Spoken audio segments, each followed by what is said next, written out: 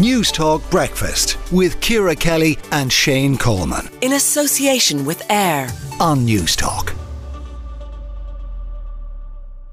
Marriage is not now and never has been designed with women's happiness in mind. So wrote Clementine Ford in her new book, I Don't, which encourages women to steer clear of tying the knot. Clementine joins us now. Clementine, lay out your stall a little bit for me. Why are you saying that marriage is not designed for women's happiness and is misogynistic, basically? Well, because it is. I mean, the history just shows us that, for a start.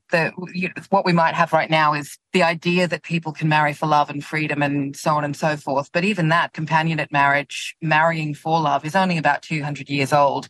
As you would know well, in Ireland, the Catholic Church wielded its influence over the family and people's individual lives, and women in particular, certainly over the last 2,000 years.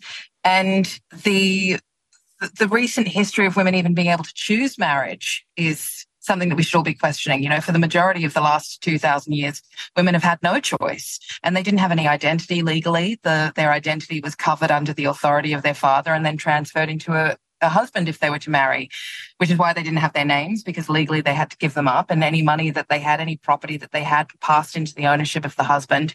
So I think it's just factually correct to say that the institution of marriage wasn't exactly designed with the happiness of women in mind. But to be honest, the institution of marriage hasn't been designed with the happiness of anyone really in mind. It's been designed with the idea of social cohesion.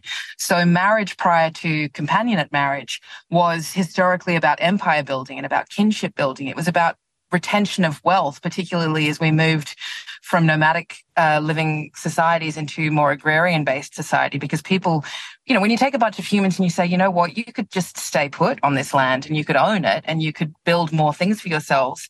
Human instinct is to say, well, I want to do that and I don't want to share it with anyone. Okay. Unfortunately.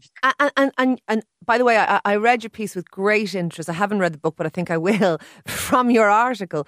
And everything you said was correct. I couldn't argue with any of the facts kind of contained within. But you were saying, you know, that marriage was deeply misogynistic and women were pretty much like property. But society through the ages was deeply misogynistic, and I'm sure marriage reflected that rather than just the institution being misogynistic. It was a reflection of society. But we're not quite as misogynistic now as we were in society, and as a consequence, surely marriage has also become better than it was. When I read your piece, I felt there was one thing missing, in that everything you said was factually correct and historically correct and statistically correct. But there was no mention of why you might want to get married, because of love, because of maybe wanting to have a family with somebody and become a unit with somebody and a shared life experience and all of those reasons that I would suspect many women nowadays who choose to get married would feel. Absolutely. And look, the PR campaign that has been run by the marriage industrial complex to make women want those things has been very effective. We've been bombarded, you know, women in our generation have been bombarded throughout our childhood with Disney fairy princess stories, romantic comedies. Everything ends with a happily ever after, and nothing ever really looks at what happens after the end of the story. The problem is that, of course, people are drawn to the idea of love and a family unit. I mean, those are natural things to want. Like I say in the book, I'm a deeply romantic person. I'm not opposed to love, and I'm not opposed to people partnering or forming families. But there is a very limited idea in how families can be formed. And throughout history, and even today, women who choose not to do those things are still being subjected to, at a minimal best case scenario, the suspicion of their communities, maybe the sort of gentle harassment from families. Well, when are you going to meet a nice person? When are you going to settle down? All those kinds of things.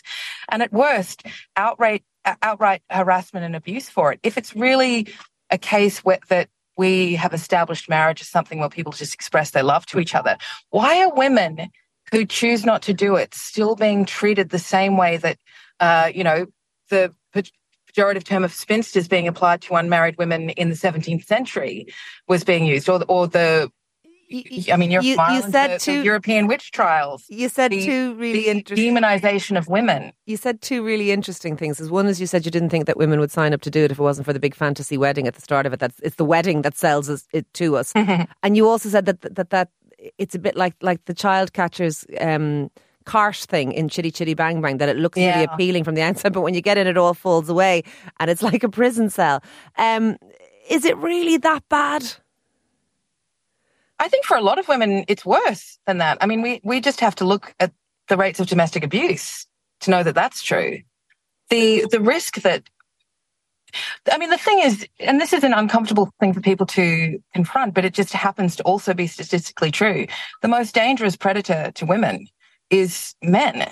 And that doesn't mean that all individual men are a risk to women, but it remains true that living with men, like the people who are most likely to take our lives from us are the men that we live with. That is a statistical fact. Okay. So no one and again, on the aisle on their wedding day and thinks that yes, it's going to end. And I can't argue again with any of those things other than to say, hashtag not all men, but I know you know that anyway. Mm-hmm.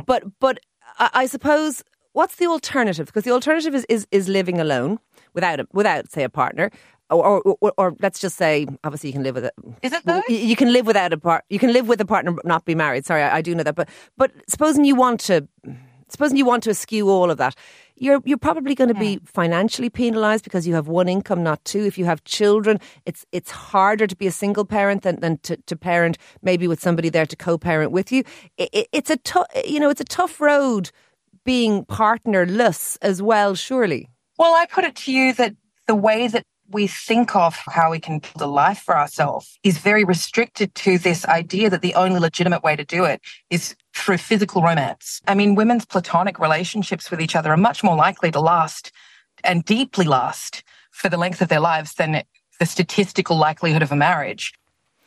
Clementine Ford, author of that book, I Don't, which does encourage women to steer clear of tying the knot.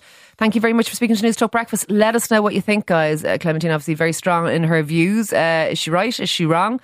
What's your own take? 087 1400 106 is the WhatsApp. News Talk Breakfast with Ciara Kelly and Shane Coleman. In association with AIR. Weekday mornings at 7 on News Talk.